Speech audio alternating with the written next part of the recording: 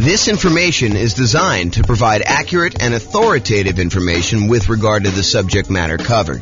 It is offered with the understanding that the presenters are not engaged in rendering legal, accounting, or other professional services. If legal advice or other expert advice is required, the services of a competent professional should be sought. Welcome to the Seattle Real Estate Investing and Real Estate Financial Planning Podcast.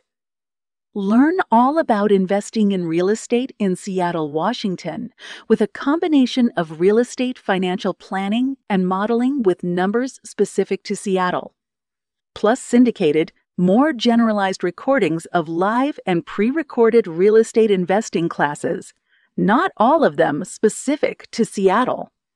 Be sure to stay tuned after the podcast for a message from our sponsors. Real estate partnerships. Again, I'm James Orr, and let's get started.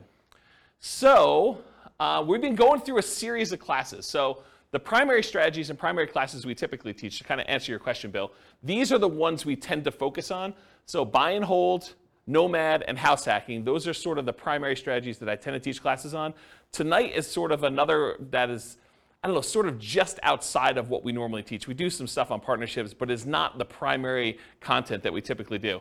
So all the secondary strategies to creative financing, we covered all that last week. That's like owner financing, subject to, rent to own, lease option, lease purchase, the ultimate strategy, agreement for deed, contract for deed, all those ones as well. And then we did another class on quick turning or flipping properties.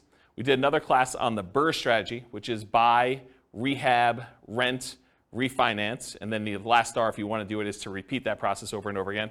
Then wholesaling and wholetailing, we're going to cover that here in the next couple weeks. Options and option auction, we talked about that. We're going to have that coming up next couple weeks. Tax liens and tax deeds, again, we're going to cover those. And then tonight is partnerships and syndications, and we'll talk about the three roles in detail tonight, about the three roles that partners can play. And then the stuff that I'm not going to cover, real estate investment trusts, you can go talk to your stockbroker about buying a real estate investment trust or your financial planner. Or covering other strategies, probate, short sales, foreclosures, and pre-foreclosures. Those are sort of like topics that are covered in other strategies, so we're not going to have separate classes on those. So any questions on the real estate investing strategies and like what we're covering and what we've covered so far? Okay, awesome. All right, so partner rules. Before I go into a lot of detail about partnerships and everything else, I want to explain to you that we break down partnerships into three roles. There's the deal maker, also called a syndicator, someone who goes out there, does all the work, finds the deal, ties up the deal, brings the other partners together, raises the money, gets finds someone to get the loan for the partnership, usually manages the deal itself, manages the partnership itself, usually kind of coordinates filing taxes and all the other paperwork associated with that. In some cases, they manage the property, like actually do the property management, or they'll manage the property manager. They're also, liquidating the deal and getting out of the deal. So the deal maker syndicator is the guy that puts everything together and kind of organizes the partnership. That's that one role. The next role is the money partner. Pretty obvious, they bring the money. So if you need a down payment, plus reserves, plus closing costs, plus rehab costs, or anything like that, the money partner is going to be the person that brings that money. And then the last role is the loan partner. They're usually the ones that are going out there and getting the financing. In bigger deals, they're signing on the things, they're showing their income and their assets, and they're qualifying for the loan. For some of the smaller deals, they may just be getting the loan itself and doing it on behalf of the LLC or something like that. So that's the loan partner. Those are the three roles. Any questions on the three roles? We're going to go through a lot of detail on them tonight, but it helps if you really understand what they are now. Any questions? Pretty simple, straightforward? Awesome. So variations by role. So how much money is required, how much risk there is, what the scalability is, what the credit requirements are, what the different skills are, what the style of investing is, how stable it is, what the profit speed is and the profit size, and whether or not you can reuse your retirement account in order to do these, they all vary by role. So it's not like you can say, partnerships are all this. It's like we're going to talk tonight and say, well, the deal maker syndicator has this specific set of risks, the money partner has these specific sets of risks, the loan partner has these, and we're going to go through in detail all the different ones so that you can see how different roles vary. Just about everything depends on which role you take in the partnership. They're different for the deal maker than they are for the money partner. They're different for the loan partner. All right, so especially with partnerships, and this is true of a lot of other classes we've taught, but I think partnerships is even more true. And that is that I've tried to sort of give you an overview, but because we can do these so many different ways, you can't assume that everything I tell you is 100% correct in all cases. Because you can come up to me and say, but James, what about this really weird thing where if I structure it this way, then they don't have this risk, or they don't have this money requirement, or they don't need to do this, or it's much more scalable if you do this. Yes, that's true. I can't cover everything, and I can't tell you that I'm covering every possible color or version of things that you're doing. So just realize that they're all varied like that. So you can find a way to do a deal or structure a deal or make choices that are not in line with what I'm talking about tonight, but just realize that I'm acknowledging that up front, okay? And just because you don't think there's a chance that X can happen doesn't mean that it won't happen. So you may hear me talk about stuff tonight and be like, why is he even saying that? What's the chance of that happening? Well, it can happen. That's why I'm talking about it, right? So just realize that, not just because you haven't seen it, there's someone who comes to class who will tell you, real estate values, they always go up. I'm like, nope, that's not true. So you get the idea that there are these things that just because you haven't seen it happen doesn't mean that it won't happen to you in the future and that it can't happen. Do your own research. This is intended to be a starting point for discussion. Please do not take everything I say as James said this, so that must be true. Go do this as a starting point to research and say, he said something about that. Maybe I should look into it or talk to my attorney or whatever you're going to do about that. Any questions on exceptions? Cool. All right, so real estate partnership variations. Real estate partnership variations. So these can be formally structured in a number of ways. I'll talk about, I have 3 active partnerships still going on.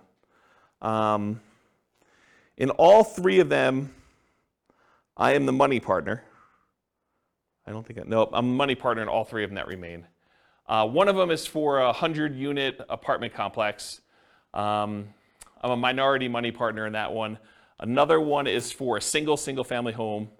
I'm a money partner in that one. And another one is for a small group of single-family homes. And I'm a money partner in that one.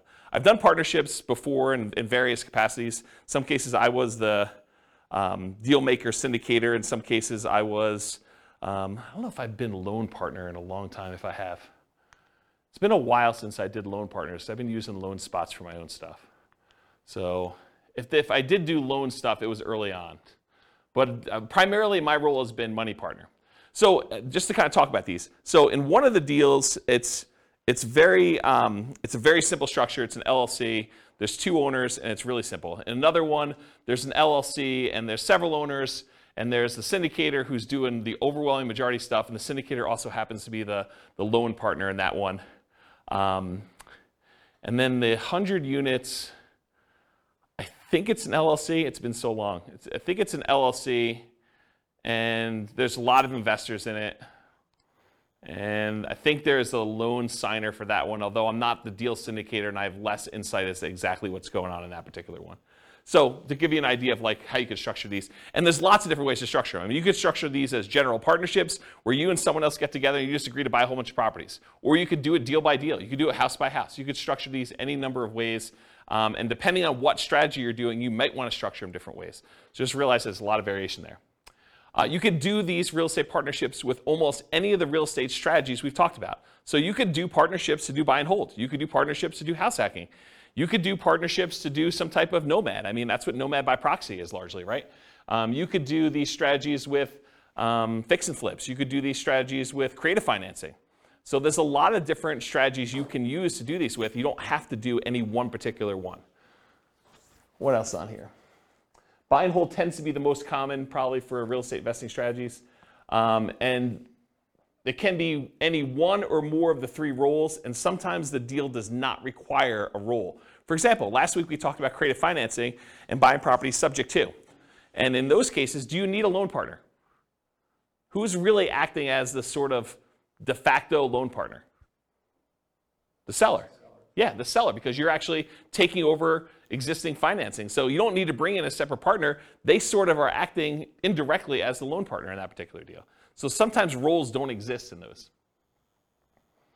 You could do this in local markets or remotely. So if you're having a hard time finding deals that are worth buying, you don't have to do your deals here locally. You could do partnerships in other markets.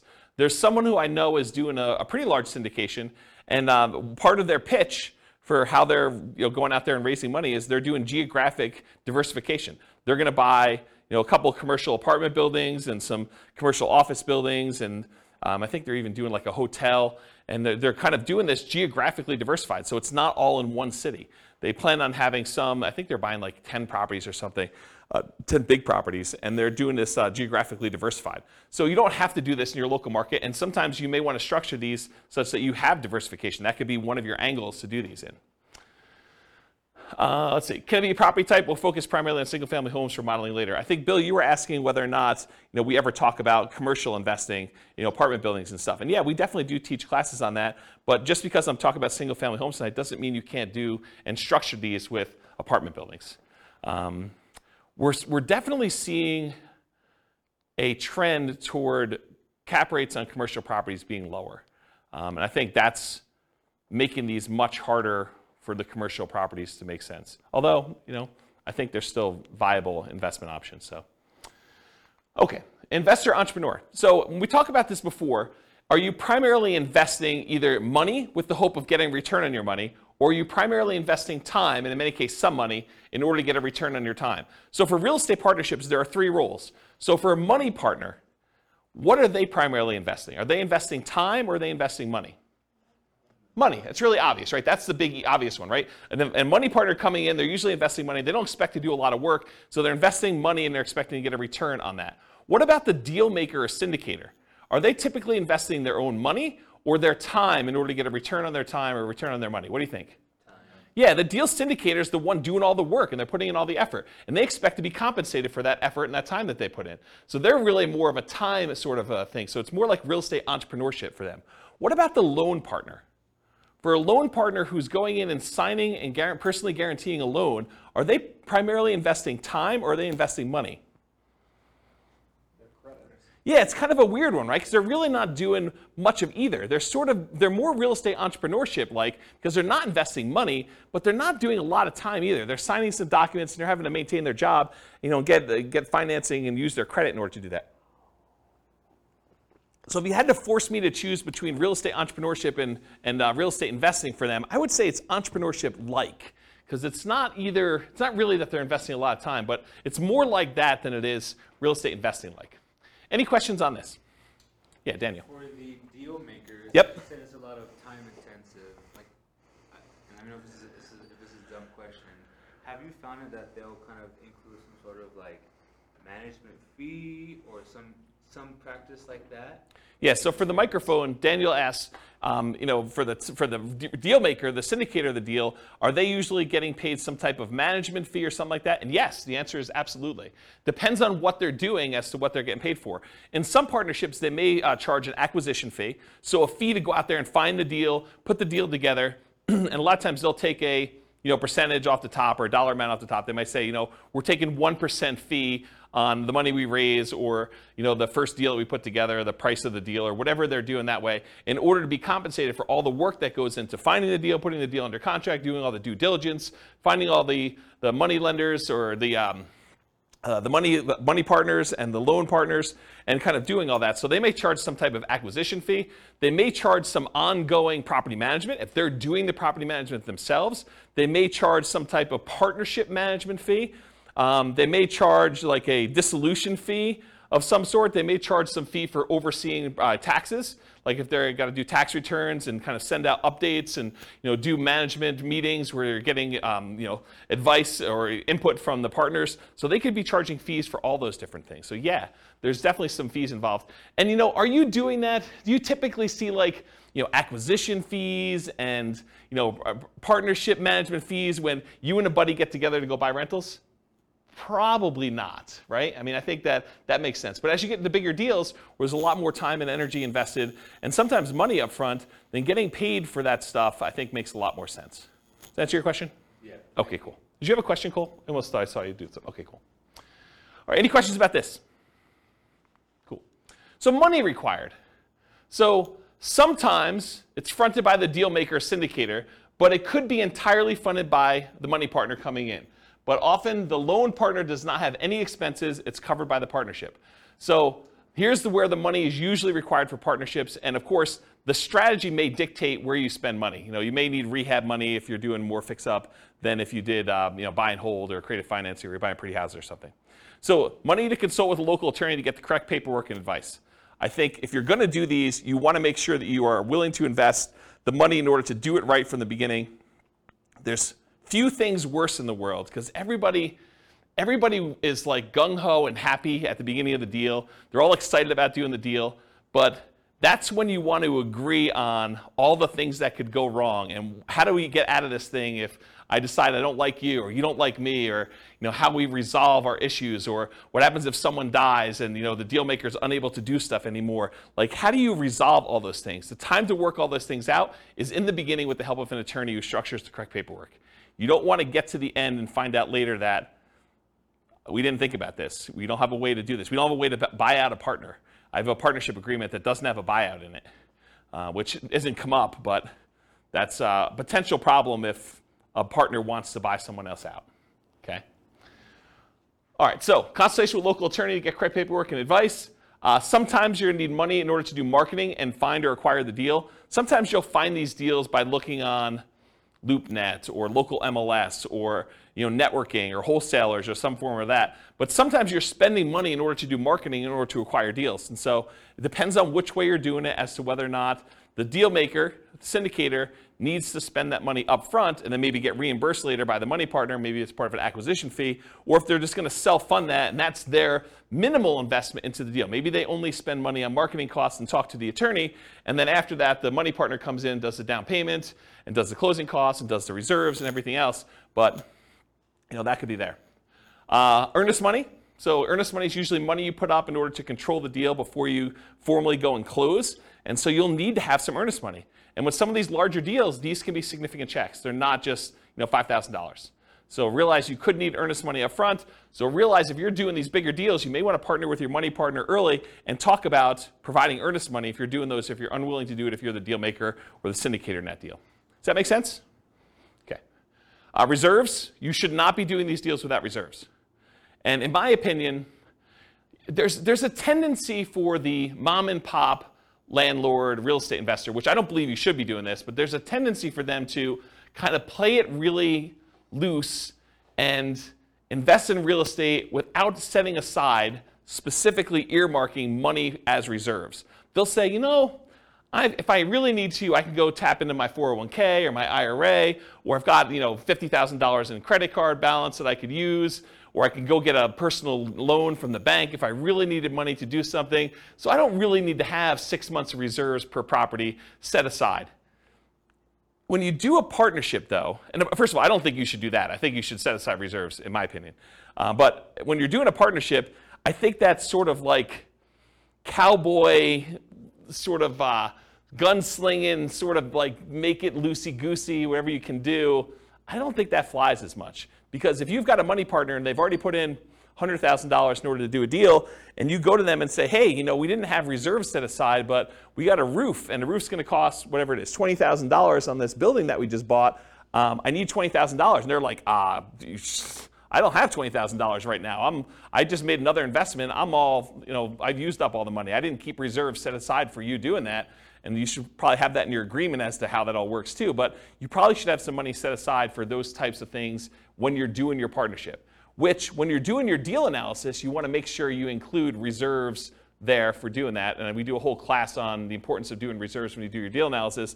And then that drags down the return you're getting, right? It's not like you just go do it and you're doing your return based on the down payment and closing costs and any rent-ready costs you have when you first do the acquisition. You really need to do the analysis with all those costs plus the amount of money you set aside for reserves to find out what your true return is, because that money really can't be used for anything else. You got to keep it set aside, and maybe it's earning 1%, 2%, 8%, wherever you're keeping it, and that's actually, you can use that as part of the return you're getting, but you should be calculating your return on your real estate investments using that reserve money too in the denominator.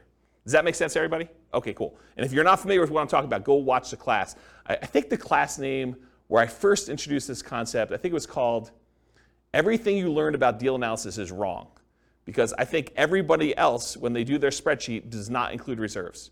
So any number where you say, my cash on cash return and my cap rate return, like if you're doing those numbers and you're not taking into account the reserves, I think those are actually wrong calculations. It's not like you're just sort of off a little bit. It's like that's incorrect.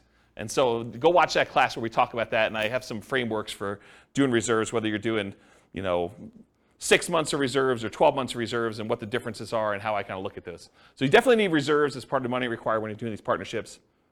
Usually down payment, but there can be exceptions. There can be exceptions where you're doing, partnership deals where it's no money down. I mean, we could go buy creative financing deals where you really have no down payment required. You're taking over in a loan. So it could be that you don't need a down payment in those cases. Sometimes repair costs. Sometimes you're buying a property and it needs repairs. Sometimes you're buying properties and they're in perfect condition. So it really depends on the type of deal you're doing, but sometimes you do need repair costs for that. And then closing costs in order to close the deal.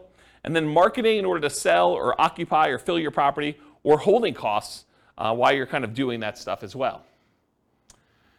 Any questions on money required for doing partnership deals?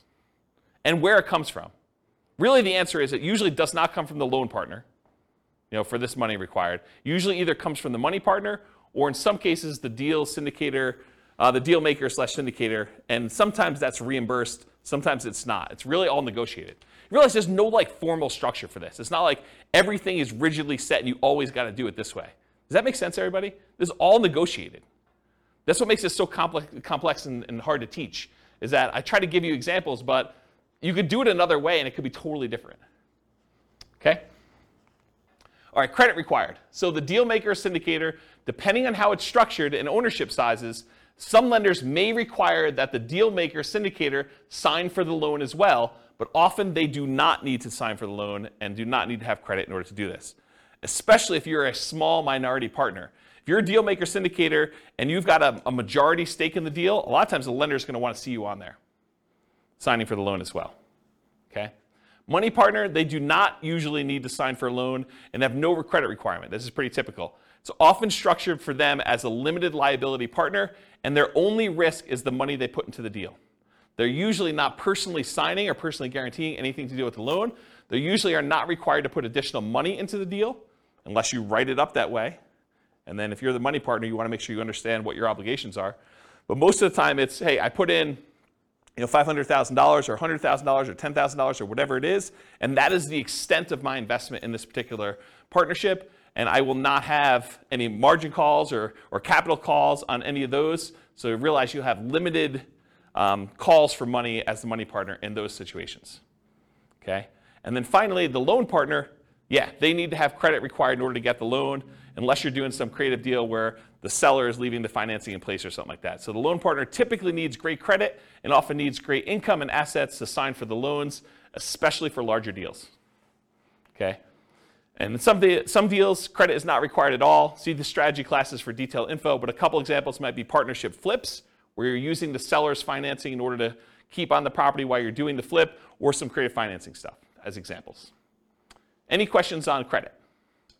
Yeah, Daniel. For the loan partner, in your experience, have you found the loan partner to either be like in a high-paying job, doctor, lawyer, etc., or are they typically just a very well-established, very experienced investor? What have you? So the question for the microphone is, for loan partners, are they typically some type of high-paying job, like doctor, lawyer, attorney, something like that, or are they, just a pretty well-established investor? And my experience is it's all over the place. Like one of the partners I have is a very well-established real estate investor. They're not a doctor or lawyer or anything like that. Another one, it is not a doctor, lawyer, or even what I would consider a well-established real estate investor. It's just a regular real estate investor, not crazy assets, not crazy income, just sort of that. And a lot of the ones, let me think about this. So some of the other ones I've done, they've also not been really crazy high earner type people.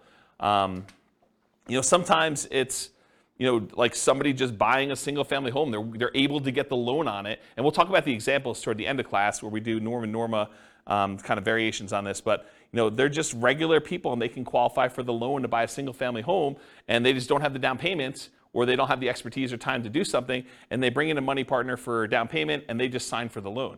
And so it doesn't have to be someone who's like crazy like that. They just have to qualify. Yeah. All right, any other questions about credit required? I guess my question is when you're a money partner Yep. or a loan partner, I guess it depends on how the deal's structured, but do you have to be an accredited investor? Yeah, so that's a really good question. So Kevin asked, do you need to be an accredited investor in order to do these deals? And the answer is maybe. It depends on the deal and how many people are involved in the transaction. But if you and your buddy want to get together and buy like a single family home and one of you is going to get the loan, the other one's going to do down payments, you're going to do that, nope, you don't. But go talk to an attorney. I mean, this is part of what you need to set the money aside for, make sure you get it structured right. So ask the attorney when you go sit down with them, is this like an accredited investor situation? But my understanding is if it's just you and your buddy doing something, or you and your buddy and maybe one other person doing it, probably not. If you're going to go out there and formally raise money, and there's regulations, Cole may actually know, you can talk to him after class if he may know, but there's rules about like what requires accreditation and what requires, there's like another level in that too, right? I think if it's like a real estate investment trust that's registered with the SEC, you're more likely to have something like that. Yeah. For the small, like single family deals, no. Yeah, so just go find out. Talk to an attorney. You're gonna want to talk to an attorney. You should be not be doing this without paperwork at all. And you definitely should go get advice from somebody. So this is like a 2-minute question you ask that's part of your hour or two that you're going to get with your attorney. So just go ahead and ask that and make sure you're doing it right, rather than me give you bad advice. And my understanding is these laws are becoming much more friendly for doing these types of deals too.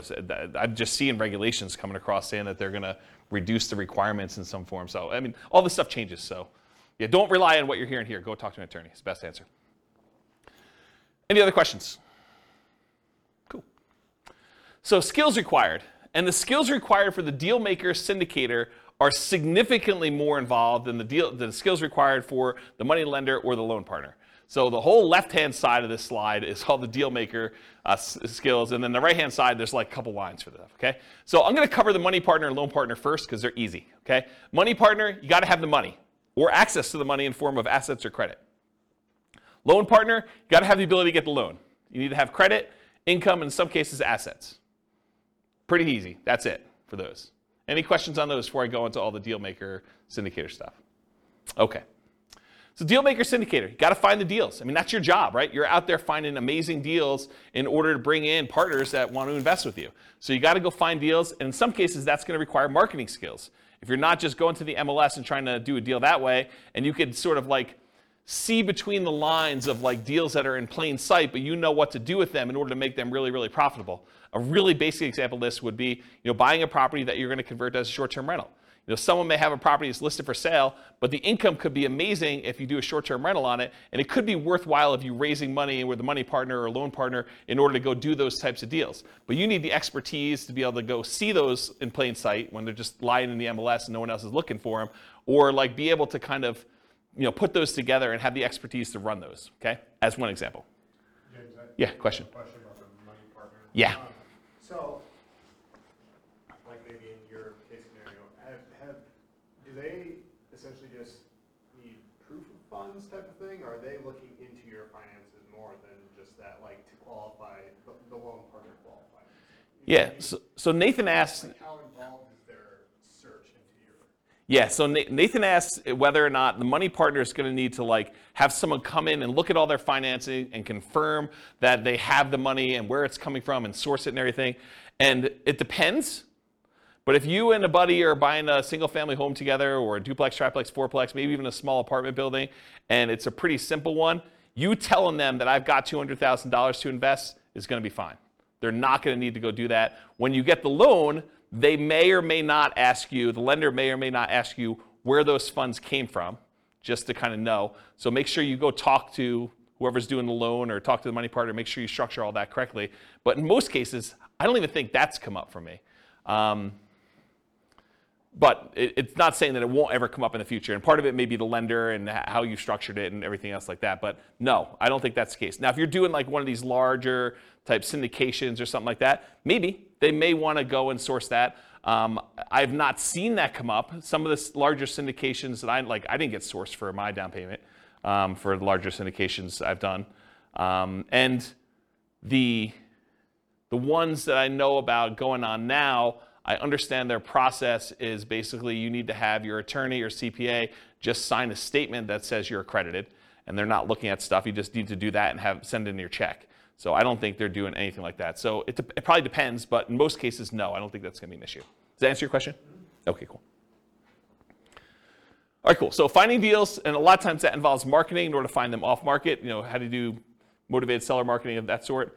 Analyzing deals, being able to estimate rehab or cash flow, you run the deal numbers, estimating value if you're trying to buy stuff under value, doing comps, things of that nature. Or if you're not able to do these yourself, you need to be able to have someone else that you could tap to do it. If you've got a real estate agent or a CPA or someone else who's willing to help you with deal analysis or help you with estimating value or anything like that, then you can outsource it. But you need to be able to perform that as part of your deal maker syndicator thing, whether it's you directly or you're using someone else to do it.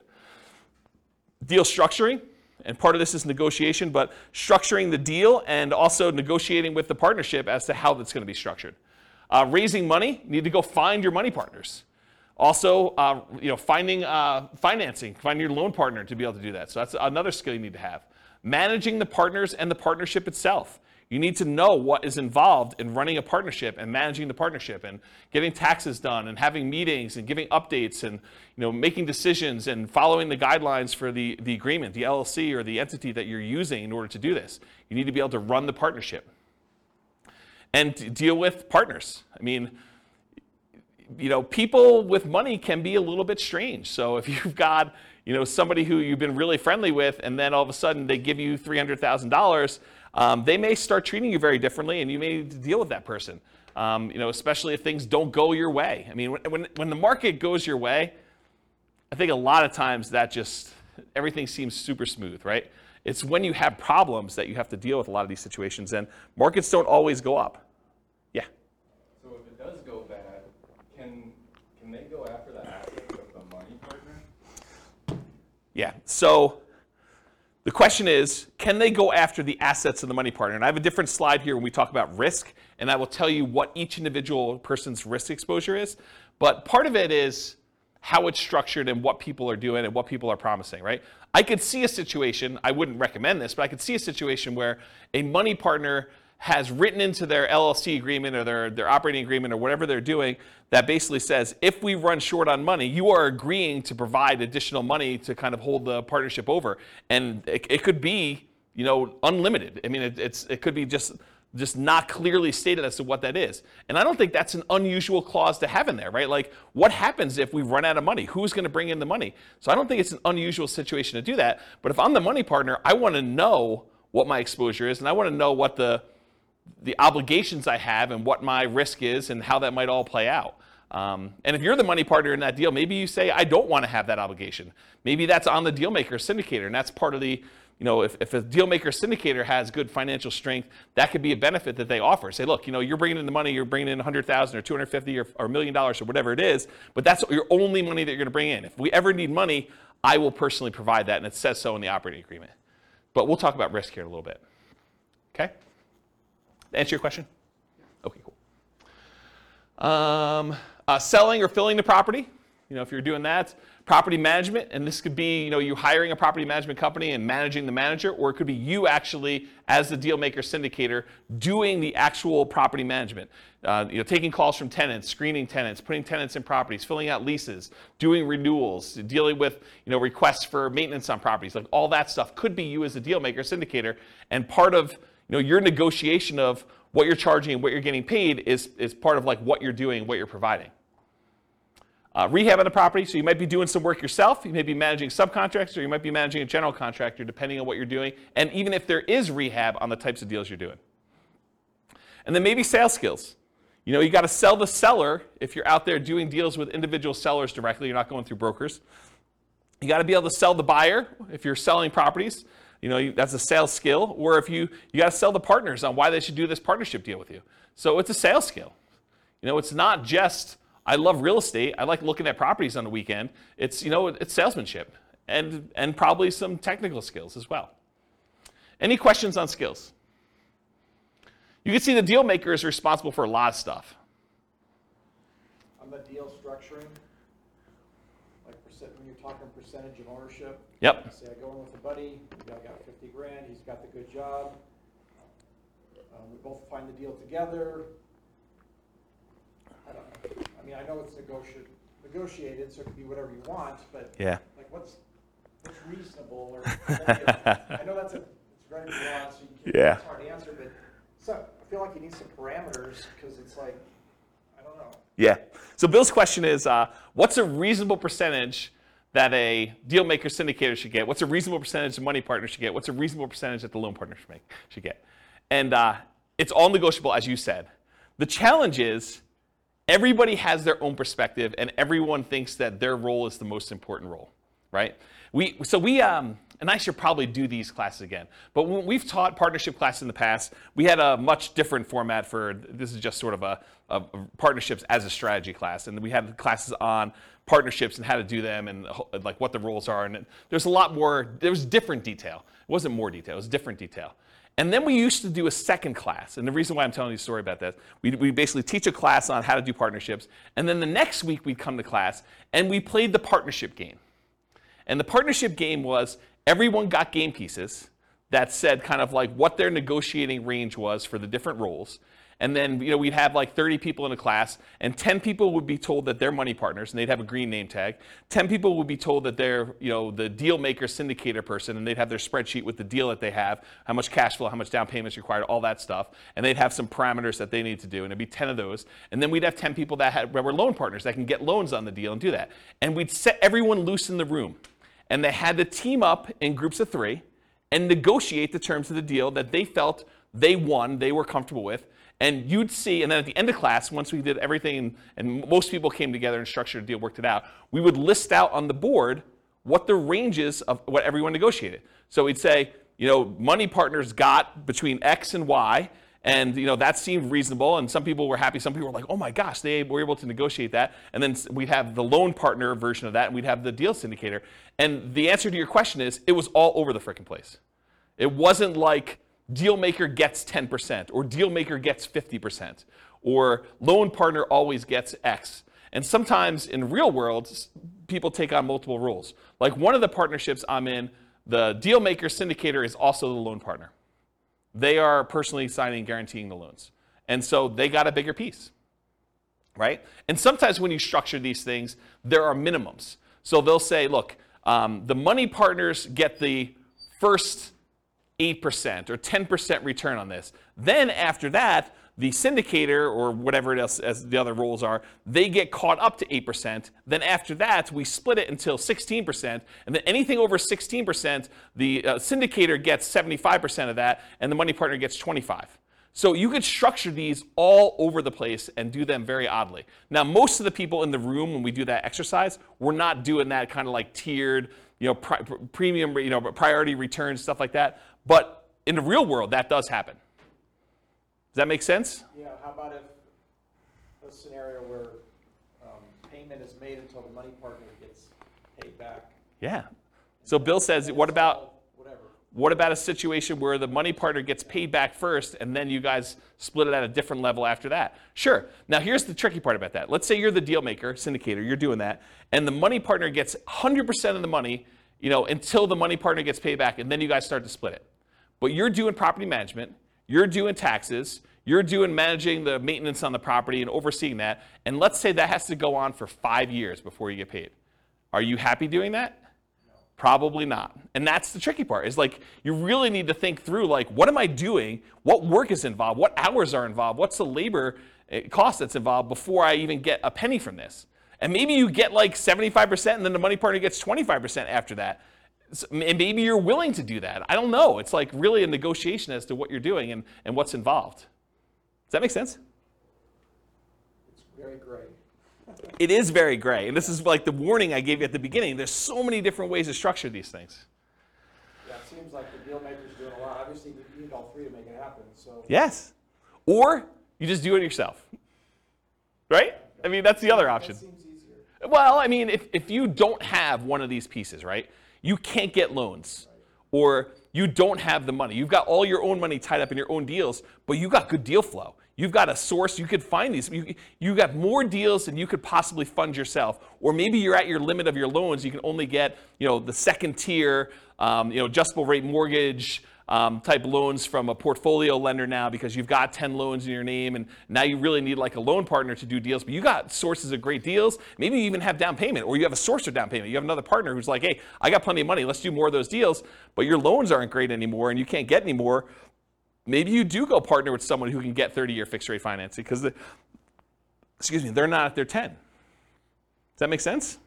Yeah. So it's tricky. All right, questions? Personal question. Okay. Like, how did you know you were ready to enter a partnership? How did I know I was personally ready to enter a partnership? In the 3 that I'm in right now,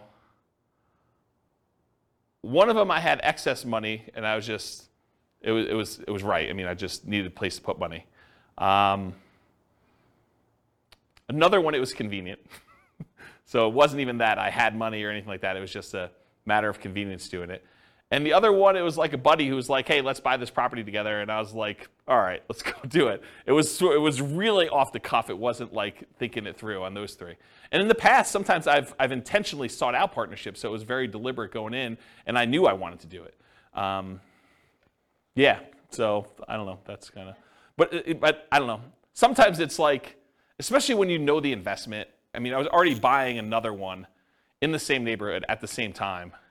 So I just bought 1.5, right? Because another buddy of mine was like, hey, let's go do this. I'm like, great. You do the loan for that one. I'll kind of oversee it.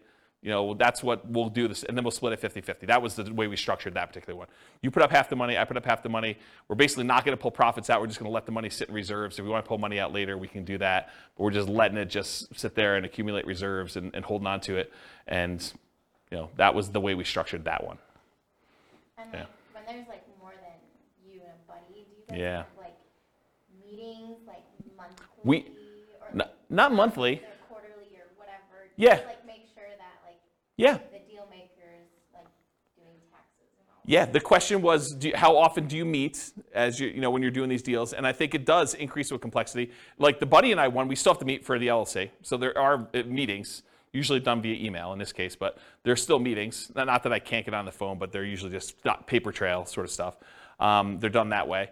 But yeah, when you do the bigger ones, yeah, there's meetings. The larger one is usually like there's a webinar, and that's sort of the meeting where there's information given out that way. But I don't personally attend the webinars. I sort of just let it go. I'm not super, maybe I shouldn't even be saying this, but I'm not super involved. It's just like, I don't even list it. Like when I do my modeling, I don't even list it on there. Like it's that type deal. And the other ones where we get together, before COVID, we were probably doing, especially if there's stuff going on, like once every 6 months, maybe a little bit less frequently. But if there's not a lot going on, if it's in steady state, you got tenants in there, there's nothing happening, there's nothing to get together about, right? I mean, and then there's checks that come for a period of time. So yeah. Does that help? Mm-hmm. Yeah. Okay, cool. Yeah. Can you use 1031 money into? Yes. The question was, can you 1031 money between partnerships and into other stuff? It's like kind. So check with your CPA to verify this, but if you're investing in real estate, you can move money from real estate to other real estate. Even if it's a syndication? It's my understanding, but check with your CPA to verify. The question was, even if it's a syndication, and that's my understanding if you can, but do you do any of those? No, not a lot, but you can, even into Yeah. real estate investment trusts. Yeah. So I'm not going to say his name because I don't want to put him on the hook for any obligation or liability there, but he would know, and you could do it. Yeah. Sources, yeah. Does that count for e-REITs, like electronic REITs that aren't publicly traded? They're just a fund, like fund. I wouldn't know about e-REITs. Yeah, we don't know about e-REITs. Yeah, do your own research. Again, this is part of it is talking to your CPA, right? Like, I don't know. In general, I love teaching classes and providing information, but it's a starting point for you to go, oh, here's my list of questions for my accountant. Here's my list of questions for my attorney to verify that what James said is true. You should not believe anything I say is like true, right? Like, I think it's true, and I'm not trying to deliberately giving you false information, but part of your job is to go do your own due diligence and verify this. And so go talk to an attorney, go talk to your CPA to make sure that for your specific situation, in your specific area, that what I'm telling you is correct. Yeah. All right, any questions on skills required? Stability. So Shane Parrish, who is from Farnham Street, sent out an email on his blog. This is probably months ago at this point. And in the article, he basically talked about this idea of things being stable, whether something is actively stable or passively stable. Something is actively stable, it requires your attention and your input in order to make sure that you don't die or something bad doesn't happen. And the example I think he used for that is his example was flying a jet. If you fly a jet and you're not actively engaged in flying the jet, things could go very, very badly and you could die. Versus an example of passively stable is like a boat. If you're in a boat and you stop rowing, the boat will just float there.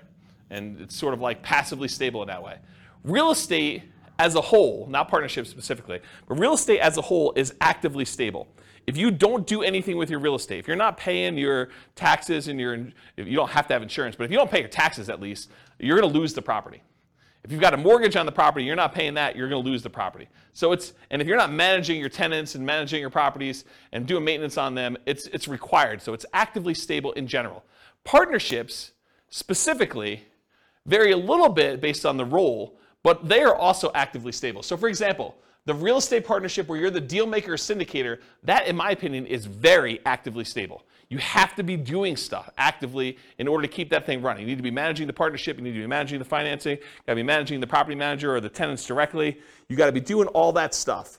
For a money partner or a loan partner, yeah, it's actively stable in that the investment requires some work to be done, but do you really have to be doing a lot personally? Probably not. But there is something involved in there. And so I put down it's actively stable just because real estate in general is, but you're not having to do a lot of stuff yourself. In some cases, you may need to submit financials, especially if you're doing like these larger deals or commercial loans. A lot of lenders are going to want updated financials every X period of time, whether that's a year or 5 years or 6 months or whatever it is. They'll want to see some updated financials from you to make sure that everything's good. Otherwise, they can call the loan due. For smaller deals, that's probably not happening. But that's a possibility as an example for the loan partner. And for the money partner, maybe you have some responsibilities to put more money in. Depends on what your agreement says. Okay, any other questions on stability? Sweet. Scalability. So is doing real estate partnerships scalable? Is it a way to build wealth? And how big can you get with it? So real estate partnerships for the deal maker or syndicator are often limited by deal flow. How many deals can you find, and are they good enough quality where you can actually get, cash, money partners and loan partners in order to do those? And so it's really limited on your ability to deal flow, and probably to a slightly lesser degree, in my opinion, is finding the partners themselves, finding the money partners and finding the loan partners to be able to do the deals. So in my opinion, that could be considered a wealth building strategy because once you're able to find enough deals and partners to do it, you can scale pretty big. It's not like you're limited by the number of loans you can get or how much money you actually have yourself. You can really scale this up. For money partners, it is limited by the money you have to invest. So it can largely be passive wealth building strategy, but it's scalable only based on how many partnerships you can find and how much money you actually have. So I don't know, I wouldn't consider that super scalable because you're limited by your own money stuff. Loan partners, it's very limited in my opinion. It's limited by the number of loans that you can personally guarantee and qualify for, and it's not typically scalable unless you graduate to signing for larger commercial loans. So you can scale it, but I think it's more limited if you're doing like single family homes, duplexes, triplexes, fourplexes. Once you get to larger deals, then it's a matter of your assets and your income and your ability to qualify for these larger deals. So depending on the real estate investing strategy being used by the partnership, there may be additional scaling limitations imposed by the strategy itself. So if you're doing things that are hard to scale just because the strategy is hard to scale, realize that could be an additional limitation for you. Any questions on scalability? Cool. So risk exposure. I think this was your question, Nick, right? All right, so let's talk about risk. For the deal maker syndicator, I've kind of arbitrarily given them a medium risk rating. Why is it medium?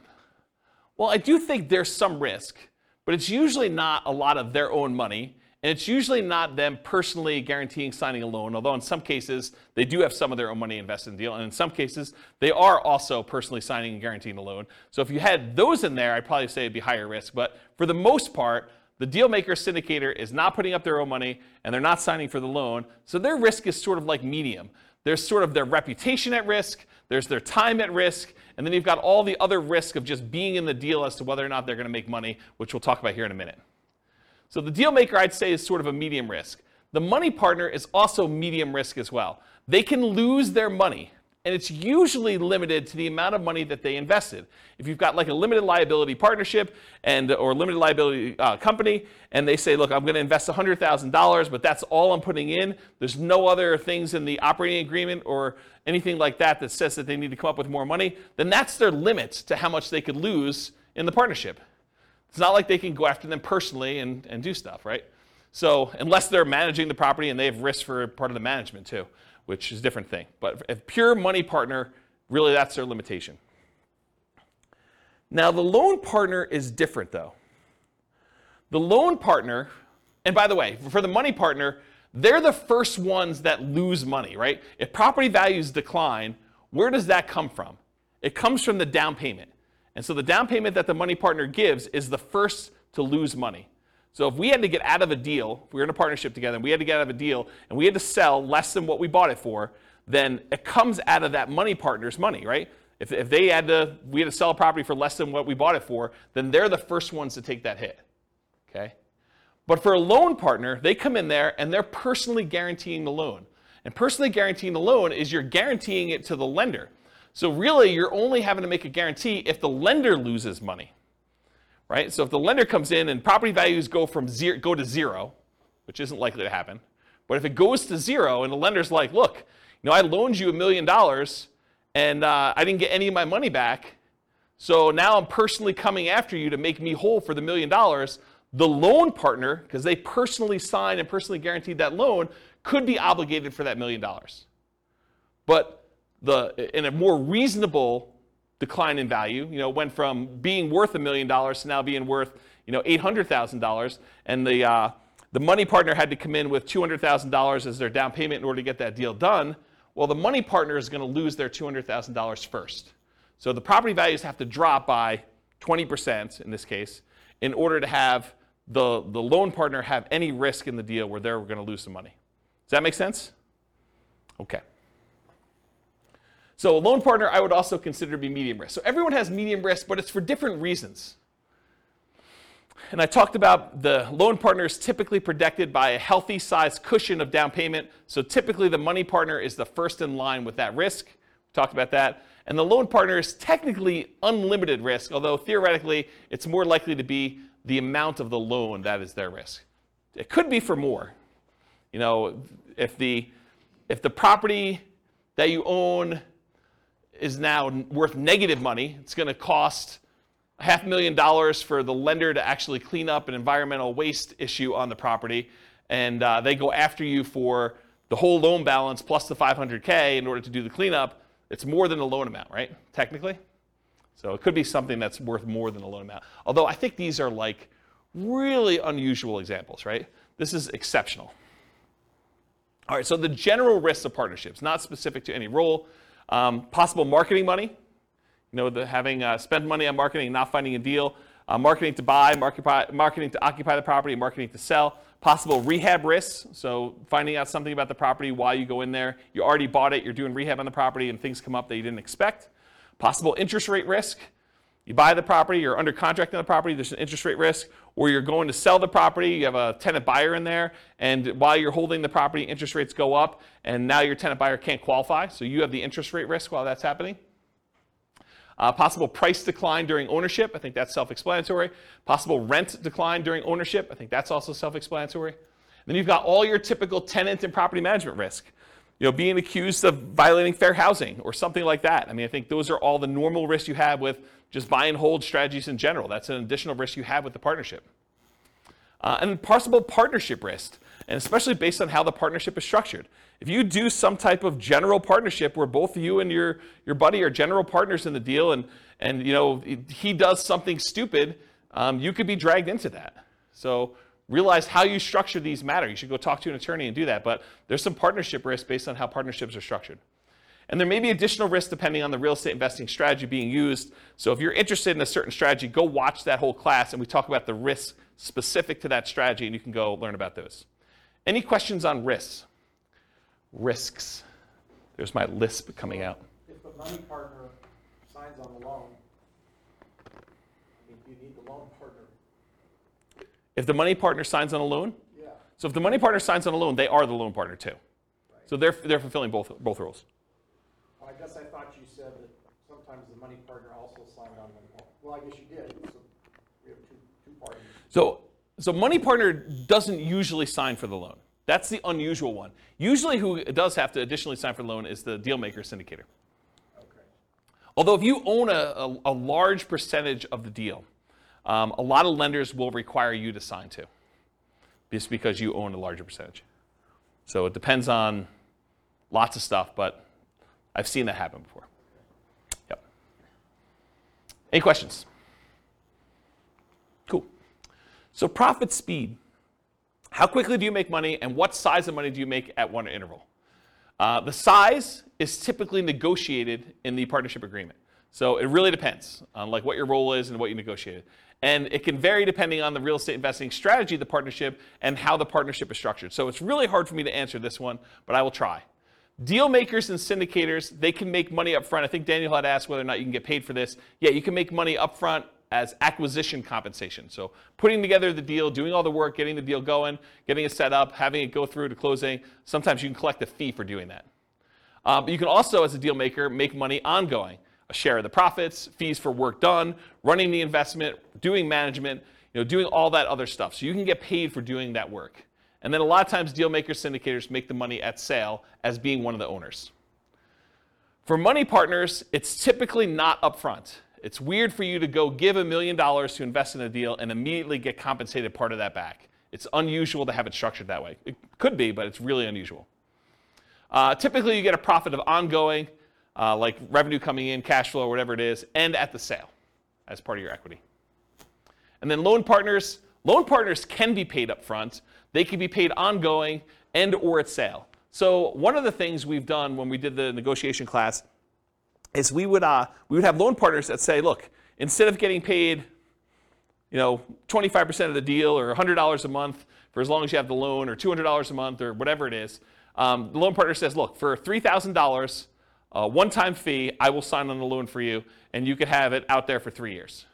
So they just say, hey, look, I just want a one-time upfront fee of $3,000. So you just collect an extra $3,000 from the money partner, and then you and the money partner get to split everything else. So that's how you could structure that as one possible strategy. Okay? So that's an example of being paid up front. Or ongoing. Loan partner can get 10% of the whole deal, 50% of the whole deal if it came down to it. Whatever you guys negotiate.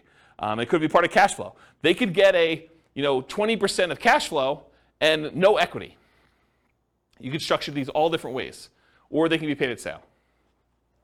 They have ownership, they have 20% ownership in the whole deal, and then get paid at sale. Maybe they're not getting any of the cash flow. Maybe the reason that the money partner wants to be involved is they want cash flow on their money, but the loan partner's like, hey, look, if I can get paid money when we sell this thing, I'm okay with that. So I want 20% of the equity, but 0% of the cash flow. Because some money partners, they're using their money because they want money to live on, essentially. Okay? Any questions on profit speed, profit size? Okay, finding deals. The deal maker syndicator is typically the source of the deal for the money partner and the loan partner. So the money partner is not usually the one out there finding deals. The loan partner is not usually the one out there finding deals. It's usually the deal maker syndicator. And where do they find deals? Multiple listing service, any property listed for sale by owner, and there's two groups of those. The ones that are actively marketing their property for sale, they're the ones that have the sign in the yard, or they're advertising it on websites saying, I want to sell my property, it's for sale by owner. And then you've got all the hidden ones, the ones that don't really know that they are selling the property. It's like, I would sell, or I'm motivated, and if someone would come and offer me the right price, I would do that. And you usually find those either through networking or by putting out marketing and getting those guys to raise their hand saying, hey, my property is not up for sale yet for sale by owner, but I would be a seller. I would sell to you. And then finally, wholesalers. Those are the primary ways to find it. Someone who is out there finding deals and they're willing to assign their deal to you for a fee. More unusual ways to find deals: tax liens, tax deeds, tax sales, auctions like foreclosure sales or IRS auctions, and then any real estate owned by a bank. When a bank takes back a property through foreclosure, sometimes they'll keep it on their books and they're going to try to sell it directly before they list it in the MLS, and sometimes you could buy properties that way. So those are more unusual ways to find deals. Any questions about finding deals? Cool. So when you're analyzing deals, you can go download a copy of the spreadsheets, realestatefinancialplanner.com/spreadsheet, and you just run your deal as if you're doing a deal analysis for doing this. I thought about adding some stuff for partnerships, and I probably will add like separate tabs just to make it easy. You put in all the partners, what percentage of cash flow they're getting, what percentage of equity they're getting, and then it'll kind of like do some summaries for you and stuff like that. But I haven't gotten there yet. So if you guys are really, really interested in that, just drop me an email, especially if you're listening to this recording and I haven't done it yet, and that'll prompt me to see if that's something I want to move to the top of the list to do. But unless there's demand for it, I'm probably not going to immediately jump to do that. So you can go download the spreadsheet, realestatefinancialplanner.com/spreadsheet, and you can analyze deals, and then just realize whatever your cash flow is, you need to divide that up by whatever the shares are for which partner is which, and then how much equity proceeds from the sale you have, you need to divide that up by whatever partners are doing. You just do that manually for now. Any questions? Cool. So what kind of market conditions doing partnerships work in typically? It's markets where you can find desirable deals for partners, typically markets with good cash flow, typically markets with strong appreciation and rent appreciation. The challenging markets to do this in are markets with significant negative cash flow with reasonable down payments, and markets with no or negative appreciation and rent appreciation. So you don't have to do it in your market. If you think your market's not going to be growing, you can do this in other markets. That's one of the benefits. Or you could change your strategy to take advantage of forcing cash flow in markets where they typically don't have good cash flow. For example, short-term rentals. Any questions on market conditions? Cool. Accessibility, availability. So deal maker syndicators. In many markets, there are plentiful deals you can select from the MLS. So in some markets, it's as easy as just picking the best deals of the bunch from the MLS. It's not a matter of are there deals, it's sifting and sorting through the deals that there are and finding the one that makes the most sense and picking that out. In other markets, you're sifting and sorting for the top deals, which I just talked about. In other markets, it might be challenging to find positive cash flowing properties except with significant down payments. So it might be hard in your marketplace to do this. Interest rates may be a significant factor where properties will cash flow or not. And then make sure that the property you're going to do the deal with works for the type of strategy that you're trying to implement. As one example, don't go try to do a short-term rental in a neighborhood that has an HOA that prohibits short-term rentals. So verify that you're able to do the type of deal that you want to do. And then money and loan partners, you need to find the deal makers, syndicators with the deals that meet your investing criteria. So for them, you're not trying to find the deal as much as you're trying to find the deal maker syndicator who has the deal that makes sense for you. Does that make sense? Any questions? Cool. Using retirement accounts. So can you use your retirement account to do partnerships? For the deal maker and syndicator, you may be able to take your ownership interest in the name of your retirement account, usually a self-directed retirement account, but it is likely to limit what you can do on the deal because you can't self-deal or self-serve or something like that. There are limitations on what you could physically do when your self-directed IRA or self-directed 401k is the one that owns the property. For a money partner, yep, you can usually invest in these with your self-directed retirement accounts because you're not usually one doing any of the work. And then for a loan partner, maybe, but it's depending on how it's structured. So you want to go talk to your advisor to make sure you get good advice on that. But depending on how it's structured, you probably can, but there's probably some weird exceptions to that one. Any questions on whether or not you can use your retirement account to do partnerships? Cool. All right, so now we're going to go into more of the quantitative analysis. So you'll notice the structure of this class and the previous classes and all the different strategies. I sort of do a more qualitative analysis of like how the deals work, what the risks are, what the scalability is, what money is required, what skills are required, all those different things. And now I'm going to switch over and I'm going to do numbers. And I don't think a lot of folks do number-based analysis for different strategies, especially comparing one strategy to another where you compare numbers. And so that's what we're going to take for the rest of the time. We got like 45 minutes left or so. And I'm going to dig into different strategies, how long they take for you to achieve financial independence. And then we're going to look at how partnerships perform for you achieving financial independence. But I will tell you, as we've discussed in detail tonight, it is really hard to formulate like what a reasonable setup for these things are, right? Like there's so many variations and so many different things you could do that it's going to be really tricky to do this. And you probably want to go do additional modeling depending on what you're specifically doing. I'll do some really kind of like plain vanilla-ish ones, but there's so many different variations on this. It's going to be really, really hard to just pick one and do it. All right, so for deal makers, syndicators, partnership requires work and effort like a job. So when we do modeling for it, it often shows up as income when we model it. So because they're not actually buying a property and it's not like showing up as a property, it looks a lot like, hey, look, they're just getting an extra, $200 a month, and that's increasing over time because that's what their ownership share gives them. And at the end, they're going to get a pop from that, right? So it sort of shows up like income when they do that. It's similar to how we model house hacking in a lot of ways, right? The house hacker gets an extra $500 or $600 or $700 a month per tenant that they've got in the property, and that shows up like it's a separate job or small business. So it just looks like income when we do the modeling. So it's very similar in that way. For money partners, it's typically passive, and it often shows up as a % return on the money invested. It could also show up as like that $200 or $400 a month or whatever it is, and then a big pop at the end if you go and sell the property, or an increase in the amount of cash flow you're getting when the loan gets paid off and you're in sort of steady state after that. But a lot of times you could also look at it as, hey, look, the money partner's coming in, they're investing money in the deal, they're getting whatever it is, 10% return on their money, and that's what the partnership is paying out. You could structure it that way too. So depending on how it's structured, it might be smaller monthly, quarterly, yearly return with a big bump when it sells. And that sort of makes sense, right? You guys understand this? Am I confused anybody? Okay. For loan partners, it can be structured with a large number of ways. It could be one-time upfront fee, which we talked about before. It could be a percentage of the deal, cash flow and or equity. It could be yearly fees, etc.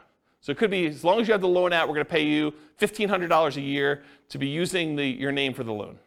You signing and guaranteeing a loan. So how well do partnerships perform toward achieving financial independence? We're going to look at each partnership role, and we can repeat all the other real estate strategy classes looking at how each would perform. Any questions on this slide before I get into analysis? Sweet. So let's talk about how I define financial independence, and then I'm going to talk about how it's weird to model for each of the roles. So financial independence, as I define it, and we're going to do this mathematically, is when your investments provide your minimum target monthly income in retirement.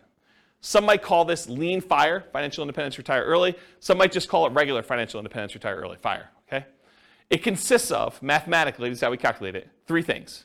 Number 1, passive income from Social Security, pensions, or annuities. So any money you have coming in from Social Security, pensions, or annuities, that counts toward the income for whether you qualify as being financially independent.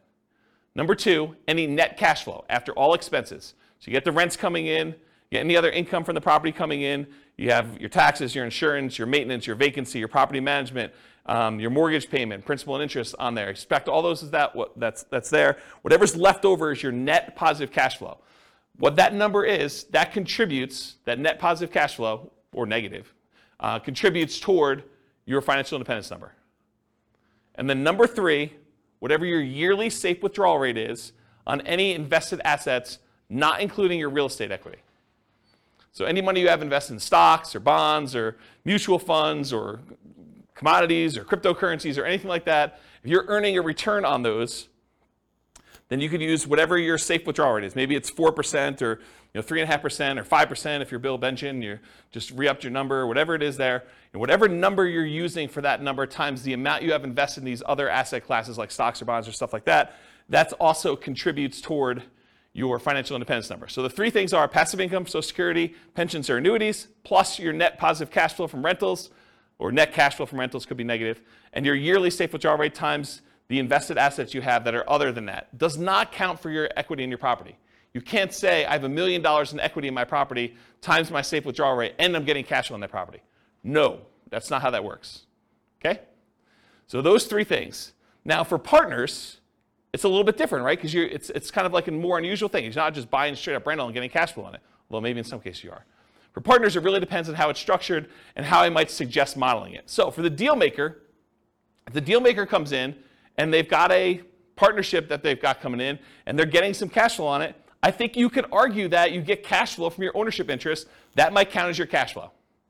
So you could say, look, I'm getting $200 a month from this, so that would be under net cash flow from rentals. That's one way to look at it. We don't typically count equity for determining financial independence, though. So if they've got $50,000, $100,000, $500,000, or whatever in equity in that deal, that doesn't count in any way toward their financial independence calculation. Unless they sell it, they take that money and now they have it invested in something else, stocks or bonds or whatever they're doing there, or they buy another rental and then they get cash flow on that. Does that make sense, everybody? Okay. So money partner, one could count the cash flow they have from ownership. So if they invested and they have 50% of the property as their ownership and they're getting $200 a month or $300 a month, you could count the net cash flow toward their kind of financial independence numbers. Or another way to do it, alternatively, you could say, look, as a money partner, I invested $100,000 or $200,000 in this property, and I'm not going to count the cash flow. Instead, I'm going to say I have $100,000 out, and so that is also part of my safe withdrawal number. So you could use that and just pile it into your safe withdrawal. Now you've invested in almost in like a quasi real estate investment trust, where you have this asset out there, and that would be part of my other assets times whatever my safe withdrawal rate is, and I have that coming in. So you can look at it that way too. You can't do both though. You either count the cash flow, or you say, as a money partner, I've got $200,000 out there, and so I use that as part of my safe withdrawal rate calculation. Does that make sense? And does the financial advisor in the room disagree with how I structure these? Okay, so he basically agrees. Okay? Loan partner. So one could count cash flow from ownership. They're getting $100 a month because they signed on a loan. You can count that as your net positive cash flow. Or you could say, look, this is a passive income stream if it's just a yearly fee. That's sort of like a passive income, Social Security, pensions, or annuities. You have like a quasi-annuity. It's like $1,000 a year that you get by being the signer on the loan. You just count it like that. It could be that way too. Make sense? Okay. There are a lot of different ways to model these, some better than others. But this is how I think about how you do for partnerships. Any questions? Is this helpful? Okay, good. Oh, tangent. Crazy cool tangent. So why can't you just say to somebody, hey, look, this thing cash flow is $100 a month. So the cash flow is going to increase because of inflation or whatever it is, and I've got some expenses that are increasing. So I expect the $100 a month in cash flow just to increase linearly 3% a year. And if I'm going to do a really simple spreadsheet calculation, why can't I say $100 a month in cash flow? I'm just going to grow that at whatever inflation is, and that's how I'm going to model cash flow in this rental property. Why can't you do that? Here's the slides that explain this. It's kind of a really cool one. So this is the annual cash flow, each little dot's a year's worth of cash flow for a single rental property. And it just shows you, starts off really, really small, and the cash flow sort of increases, and eventually you get to the point where there's a loan that's paid off, and then the loan's paid off and cash flow increases a lot more. Really, really simple thing was what's going on with this, right? You guys understand this? Okay, now what I'm going to show you is how much does cash flow change from this year to the year before? What's the percentage that cash flow increased from one year to the next year? So rents are going up at 3% a year. That's just normal inflation. Rents are just kind of like ticking up. Each time you renew your lease, you increase the rent a little bit. That's 3% a year. I'm just using an arbitrary number. And expenses are going up 3% a year. You know, your property taxes are going up 3% a year. Your insurance is going up 3% a year. Maintenance on the property is going up 3% a year. What's not going up 3% a year, though? An expense. Your mortgage payment is not going up 3% a year because when you get a mortgage, you get a 30-year mortgage, the payment, the principal and interest part of your payment is fixed. The payment stays the same from month 1 all the way through to month 360. Okay? So your mortgage payment is not going up 3% a year, which makes some weird things happen, right? Because now rents are going up 3%, the top line. Some of your expenses are going up 3%, but some of it's not going up at all. And so your rent's actually increasing at a different rate than just this 3%. So how fast is cash flow growing? And why is this harder to model than just doing it in a simple spreadsheet and saying 3% a year? What I'm going to show you in a second here, I'm going to show you what the difference is from one year, like if we look out next year what the rent was versus this year what the rent was, what's the percentage increase between one year to the next? That's what this chart is showing you.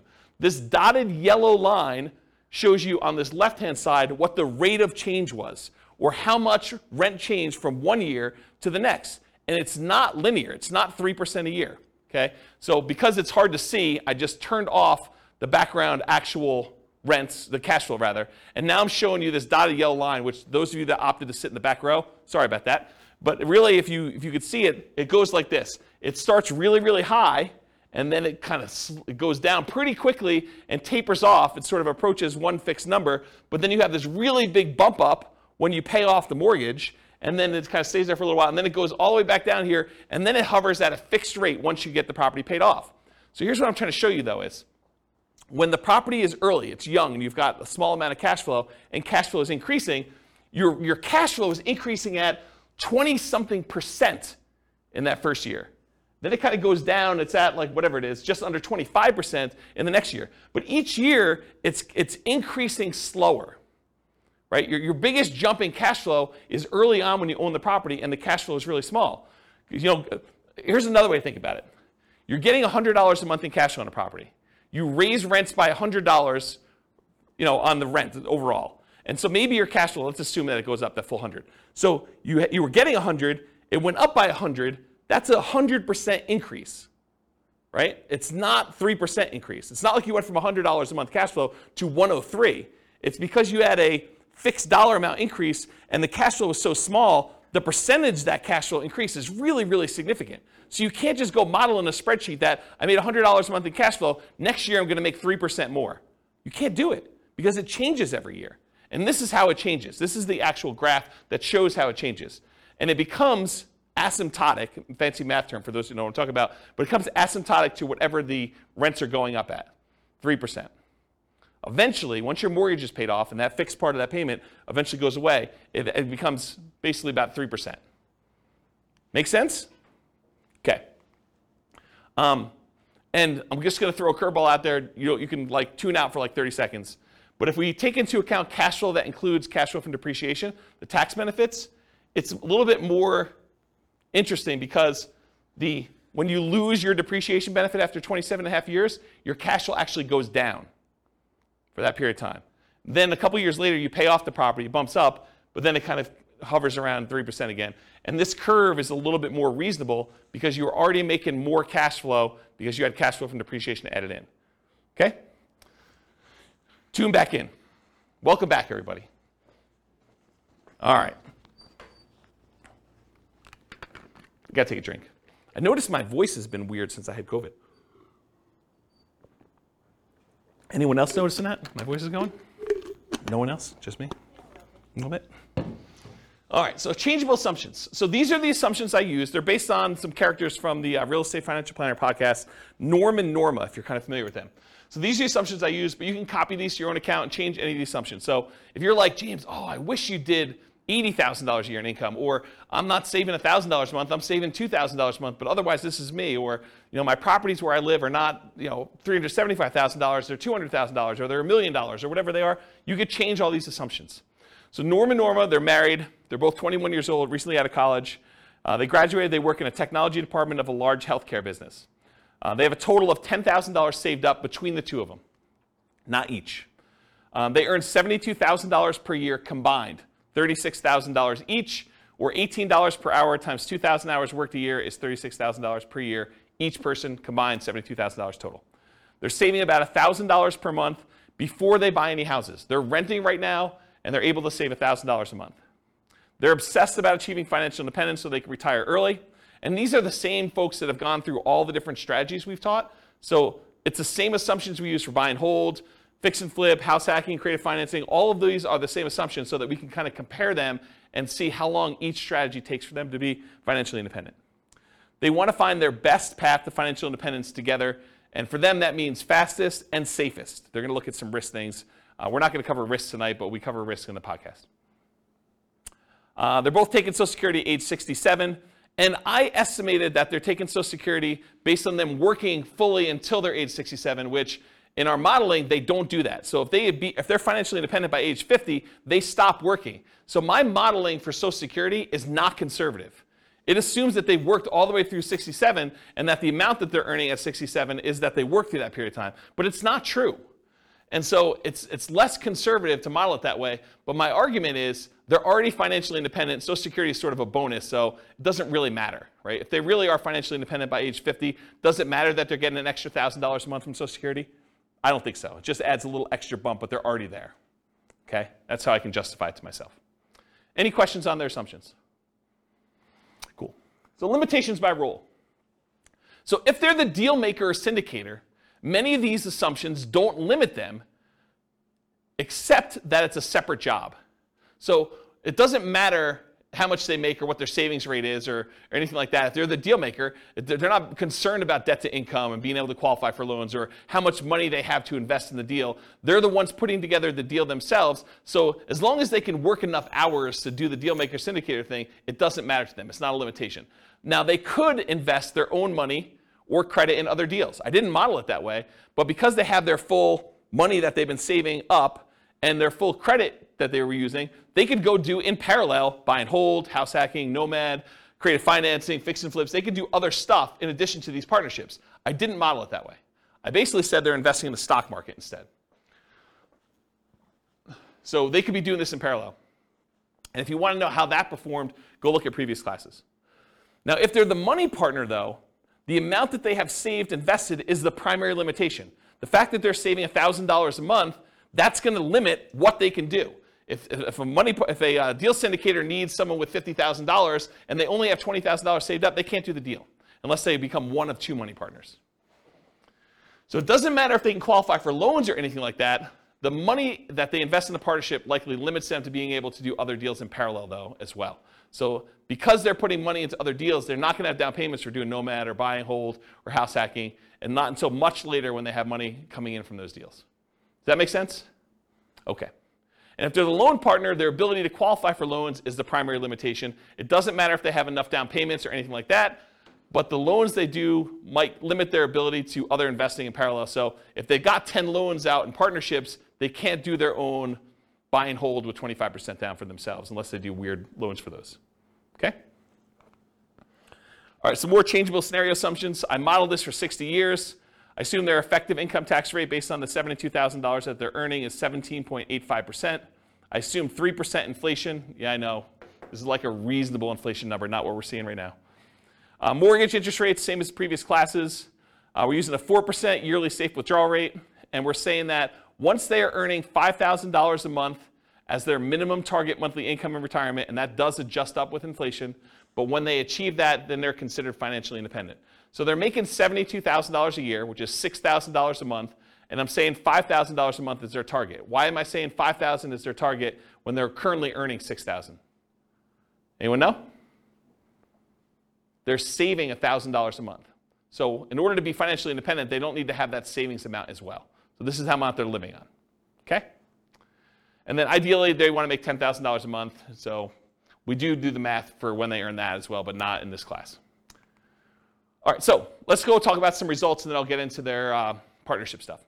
So these are summaries of some of the numbers from previous classes. So the first ones we're going to start with are the buy and hold ones. So if they did no real estate at all, they only invested in stocks, it would take them 40.17 years to be financially independent. So 482 months. And the stock market, I think, is growing at 8%. We just assumed 8%. Does that seem reasonable for assumption for stock market? 8%. Is that what you use? We do it based off of a balanced portfolio in all cases, not necessarily just an all-stock portfolio, because like the S&P 500 return is 12%, but that's assuming that U.S. equity markets are going to perform the same way going forward that they always have. Yeah. So we don't have that assumption. So it's like it differs based on what percentage asset allocation they have? Yeah, exactly. Okay, so it could be whatever, but 8% seems like a reasonable number, somewhere in the ballpark. And no one knows what the future is going to be. I mean, 8% could be really, really high for what actually happens. It could be really, really low for what happens. Who knows? So 40.17 years, that's why we do Monte Carlo modeling in the advanced analysis that we do. This is all static. Whoa, it's really high. 40.17. So here's some other the buy and hold numbers modeled. I'm not going to go into like ridiculous detail, but this is the one for all stocks. That's 40.17 years. This is if they buy one owner-occupant property to live in, and then they do stocks. That turns out to be 33 years, it's a little bit faster. If they buy 20% down rentals or 25% down rentals or 15% down rentals, they're going to buy 10 of those. It changes the time. 31.42 years for 20% down, 28.67 for 25% down, and 33.5 for 15% down. And then we say, what if they buy an owner-occupant property, but then they buy 15% down rentals or 20% down rentals or 25% down rentals? Those are all the ones where that they buy an owner-occupant property first, and then they buy their rentals. What if they do short-term rentals? Those are a little bit faster, 24.67 years, 23.67 and 24.67, depending on how much they put down. So a little bit faster to do short-term rentals. And then what if they buy an owner-occupant property and then do short-term rentals? Those are a little bit longer. So those would take a little bit longer if they decide to do that. Any questions on these? This is what we covered in the buy and hold class. So if you really want to know a deep dive into this particular slide, that was like 2 hours on buy and hold. Any questions? Cool. What if they do nomad? So the nomad strategy, for those that don't know, you buy a property as an owner-occupant, you move in, and you live there for a year. At the end of the year, when your agreement with the lender is up, because basically when you get the loan for an owner-occupant, you agree to live there for a year. Once that year is up, you can convert the property to a rental and buy another owner-occupant property. So in a lot of cases, the nomads are putting 5% down, moving into a property, living there for a year, getting really good owner-occupant financing rates, putting minimal amount down. They're living in the property for a year. They have PMI, but even with the PMI, the rate's better. So they're living in the property for a year, then they convert it to a rental. They repeat this process until they have the number of rentals that they want, and that's the strategy to do it. So if you imagine for a minute, instead of having to come up with 20% down in order to buy a rental property, you could buy 4 with 5% down with the same amount of down payment. So you basically acquire 8 rental properties with down payments for 2. Think about it that way, okay? So when they do the nomad strategy, they buy with 10 properties with 5% down. It's 26.5 years. If they buy 10 fixer-upper nomads, properties that need a little bit of work, it's 19.58 years. They buy 10 nomad properties where they have their kids move in on their behalf because they don't want to move into a property every year, but they've got college-age kids. And so basically when their kids go to college, they co-sign a loan for their kids in college where they're buying it together. The kid lives in the property for the year, and then at the end of the year, they move into the next property. So while they're at university, them and their parents acquire 4 nomad properties that way. They got 2 kids, that gets them 8. So they can kind of do this as nomad by proxy. Yeah, Ben? Just a question on the fixer-upper nomad. Yep. What's the discount rate? Yeah, I knew you were going to ask me something like that. The fixer-upper nomad class, I went into the details, but I don't remember. And it's hard for me to keep track of all these numbers because not only am I doing prep for these classes, I'm doing like individual podcasts and stuff for myself, and so I don't remember. Maybe 10%? I don't remember. But it was like a number where they got a big discount, but then they also had to come up with the money to do the fix-up themselves. So it was like a weird net discount, but I don't remember what the exact was. But it wasn't crazy. It wasn't like a really ridiculously aggressive assumption. I remember thinking this seems really reasonable. Partially because it needed to be a property that was in good enough condition where they could move in and get the regular financing. Yeah. But go watch that class. Yeah. It's on the podcast. So we did that. We did nomad with short-term rentals. So they basically move into a property, live there for a year, and then when they move out, they do short-term rentals with it instead of doing long-term leases. And that takes 12.67 years. If they do house hacking, so they move into a property and they get a roommate while they're living there, or they get 2 roommates, or they get 3 roommates, or they get 4 roommates, or they buy a duplex of some sort and they kind of do that, or a triplex or a fourplex. And so we've got all the different house hacking variations there, ranging from 21.83 years to 16.67. Or if they do nomad with lease options, or if you're a real estate agent, the ultimate real estate agent retirement plan of doing nomad and moving into properties and getting a rebate on your down payment because you got paid a commission when you move in. So there's like a strategy for doing nomad where you have a real estate license and you could really minimize how much you need in order to do that strategy. So we cover that in there too, but here's the nomad stuff summarized. Okay? Here's house hacking summarized. I'm not going to go on all these, but it's all different variations of house hacking. Buying a property with 1 roommate or 2 roommates or 3 roommates or 4 roommates and different down payments, 20% down, or I think actually we did all 5% down. So I don't remember what we did here, but all the numbers are there. Go listen to the house hacking class for details. This is the BRRRR class, buying a property, rehabbing the property, renting the property out, and then refinancing to try to pull out either all your money or as much of your money as you can, leaving minimal in the deal. That's what the BRRRR strategy is about, and then you can use that money again to go buy the next one. So buying a BRRRR with 10% down, leaving 10% in the deal, BRRRR with 5% down, leaving 5% in the deal, and then BRRRR where you're able to get nothing down. So the nothing down one's 14.67 years. If you have to leave 10% in the deal, it's 21.67 for Norma doing that with the assumptions we talked about. Any questions on this? Cool. Here's all the stuff on quick turning and flipping. Doing $25,000 net flips every 6 months, or doing it every 9 months, or doing it every year, doing live-in flips. I went through a whole bunch of variations on is it better to do a live-in flip and flip as quickly as you can, do a live-in flip and wait at least 1 year so that you get long-term capital gains on the things you're doing, or doing a live and flip where you stay there for 2 years and you don't have to pay any long-term capital gains at all because you have the exemption. What's the exemption called when you live in a house for 2 years? You know what the name of that is? I don't know. But if you live in a house 2 out of the last 5 years and you don't have to pay any capital gains up to certain limitations, it's pretty big limitations, so, on a property. So we did all the variations on that and looked at the time for how long it took there to do that. And then live in flips as an agent or for sale by owner. There's a whole bunch of variations on the flipping one. You can get a feel for those. Those are pretty fast. And then here is all of the ones I've covered so far shown on one chart, color-coded. So all the, like, what color is this? Maroon? Is that a maroon color? Maroon-colored ones, these are all the buy and hold. The orange ones are all the Nomad ones. The, whatever that is, green, sea green. That's all the Burr ones. Quick turn flips, all the purple ones. And then apparently a different color green is house hacking. You can get a relative size difference to see which ones are, in general, faster than other strategies. So buy and hold tends to be one of the slower ones. House hacking tends to be pretty slow, although there's some quicker ones on the end there. Burr tends to be pretty fast. Nomad tends to be pretty fast. Depending on what you're doing with the quick turn flipping ones, there's some really fast ones in there and some slower ones in there as well. So you can get a feel for what's going on. Go watch the classes for the details on the exact numbers for those, but you can get a relative size difference. I love this chart. This is like one of my favorite charts now for being able to compare all these. All right, yeah. Short-term rental, was Yep. it on there? Probably because it doesn't hit the criteria. It is on there. It is? Oh yeah, short-term rentals are in here. Yeah, they're like mixed in because like the buy and hold has some short-term rentals, the Nomad has some short-term rentals, Burr doesn't. Quick turn flip I don't think has any, and house hacking doesn't either. But there's short-term rentals mixed in here. You're basically buying properties in short-term. Yeah, I don't remember where they are, but yeah, they're in there. Yeah. Yep. Okay, any other questions? All right, so creative financing, this was last week, right? Like everything's merging together. So last week was creative financing. This is buying creative financing with 1 month reserves all the way through to 6 months reserves. Everything from as quick as 8.83 years all the way up to 17.42 years for doing creative financing. If you do creative financing and you do thousands of dollars in reserves, 10K, 20K, 30K, 40K, 50K, it shows the times for those instead of months of reserves. And then creative financing with different discounts at purchase. So if you get a 10% discount, 12% discount, I think this must be 6% discount, and this is 8% discount. It shows you the amount of time it takes based on the discount you get with creative financing. And then by holding period, by how long you're buying for. So this is if you're buying for, I think, 10 years, this is for 15 years, and this is for 5 years. So this is how long you're doing creative financing deals before you stop.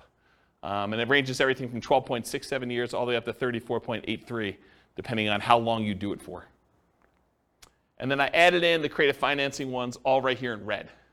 So it's the same stuff we had before, I just added this one in there so you can get a comparison size-wise. Creative financing is really fast. It's also a very active strategy. So you can kind of get a feel for that. Any questions on this? Sweet. All right, so deal maker modeling assumptions. So now we're doing the deal maker syndicator person. I assume that the deal maker was able to negotiate 25% of the deal, 25% of the cash flow, 25% of the equity as their payment for doing the deal. So Bill, to answer your question as to what I think is reasonable, pulled it out of the air. 25% for the deal maker syndicator for doing all that work. Okay. There's some like, I don't know, almost like proxies for like what's going on there. Like property management's 10% of gross rents.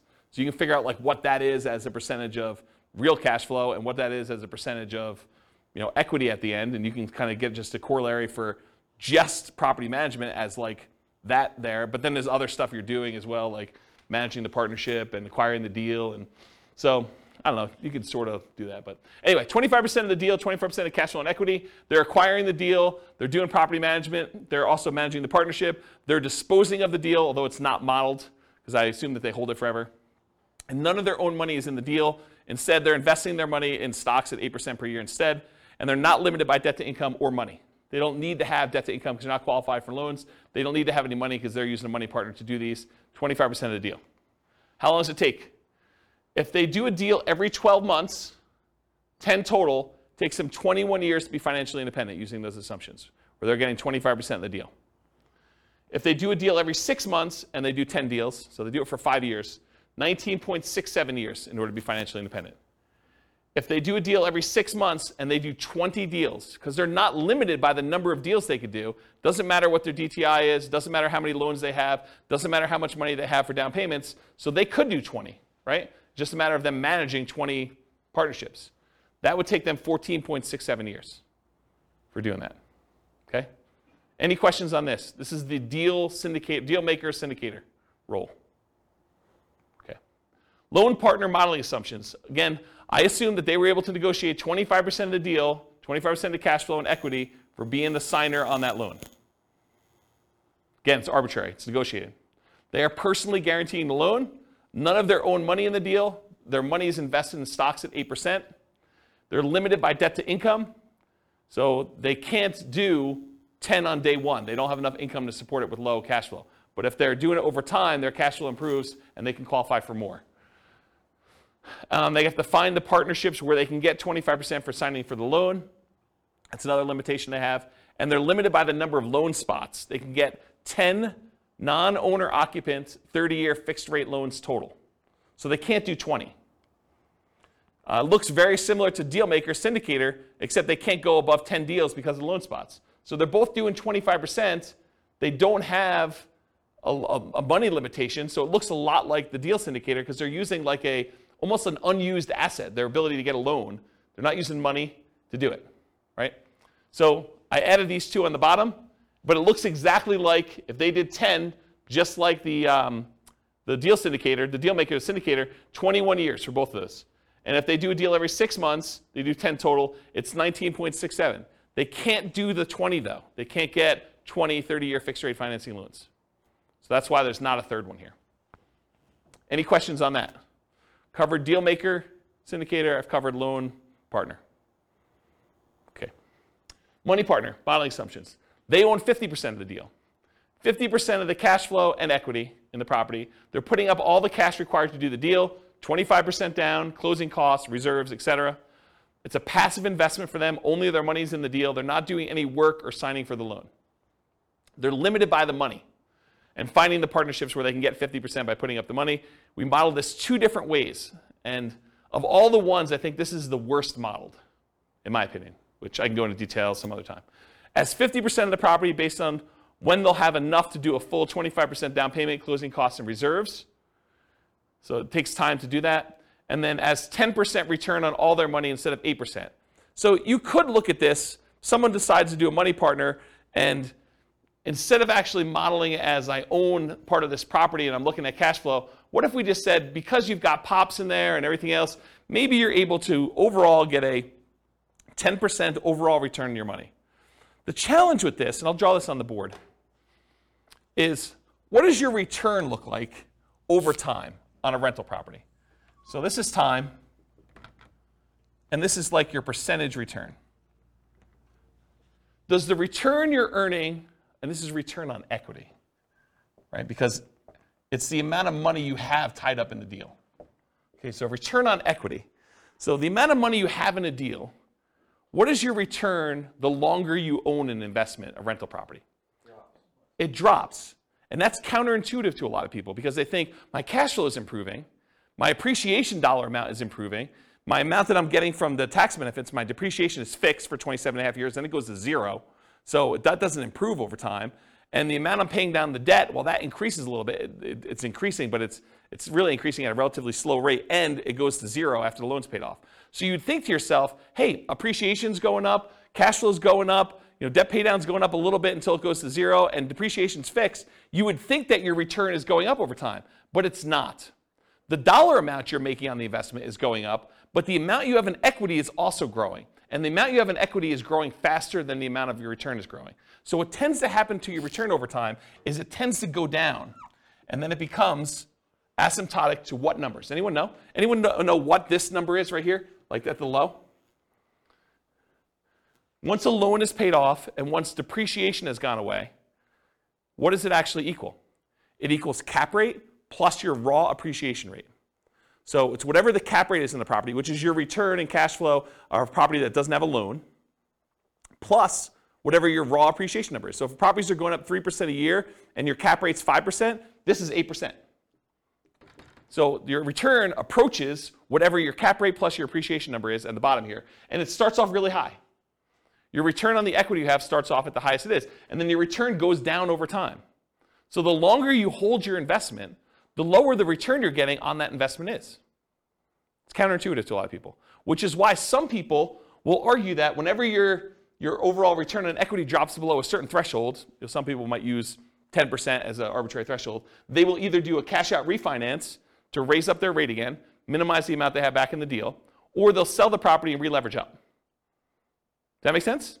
So you could go and say, as a strategy, hey, whenever my return on equity drops below X, then go ahead and sell the property, redeploy it as 2 different down payments or 3 different down payments or however many you can do with how much is in there, and then reboost the return you're getting on the assets you have. Does that make sense, everybody?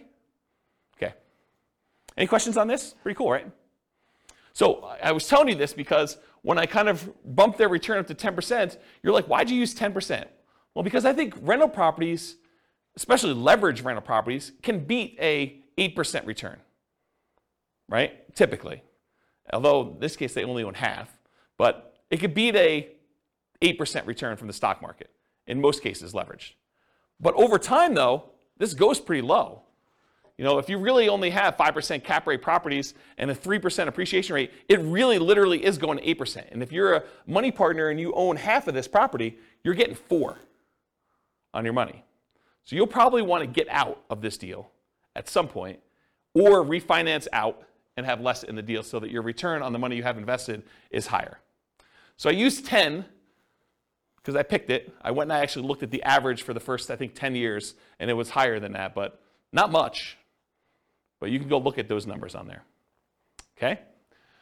So I'm going to model it 2 ways. I'm going to model it where they own 50% of the rental, but they put down the whole down payment. I'm going to model it where they put 10% return on all their money. So instead of the stock market money that they were earning 8%, I'm just going to say it's earning 10. And we'll look at the difference between those two.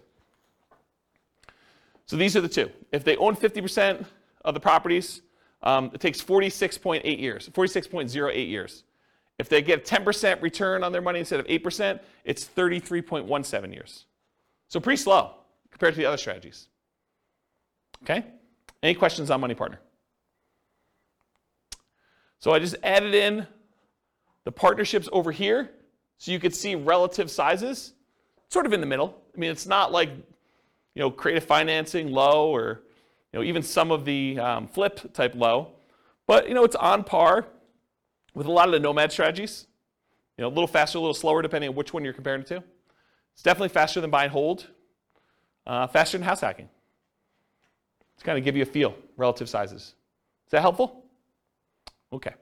So in conclusion, the assumptions you use for modeling matter a lot.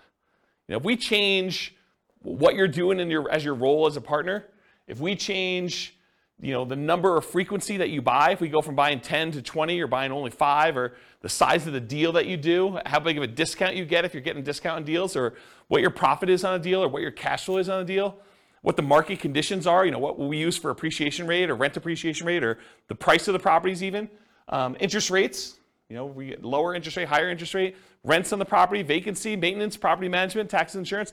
All of these assumptions matter, and they're going to matter a lot. It's going to impact what you do. Also your stock market rate of return, or what you're investing in and what its risk profile is. And then what you set your target monthly income retirement is, both your minimum and ideal. If you have a higher number, it may take you a lot longer or a lot shorter, depending on what you do. And then what you use for your safe withdrawal rate, what you believe is a reasonable safe withdrawal rate to use there. And then the strategies that work best in your market may differ. So maybe it's better to buy and hold, or short-term rentals, or house hacking, or creative financing in your market because it's different, right? So it could be better or worse depending on that. You got to do the math for your own situation.